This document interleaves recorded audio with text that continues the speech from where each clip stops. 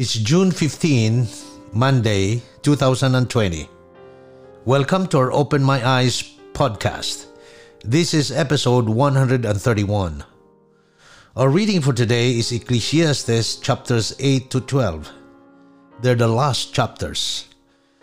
And I would like us just to let God be God as we read these last chapters together.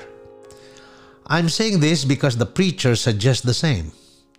Note the last verse of the last chapter. For God will bring every work into judgment, including every secret thing, whether good or evil. Could it be that when he suggested that everything is vanity, he wanted us to focus on God? And could it be that when he seemed not to understand God, the preacher suggested, let God be God? I love this because in the narrative of Ecclesiastes, events would move from reality to imaginary, from what has happened to what is supposed to happen, from the now to the hereafter, from the practical to the ideal, etc. He posits that the world may not be fair. Events may take the wrong turn and will happen to anyone. The good may not have an advantage over the wicked.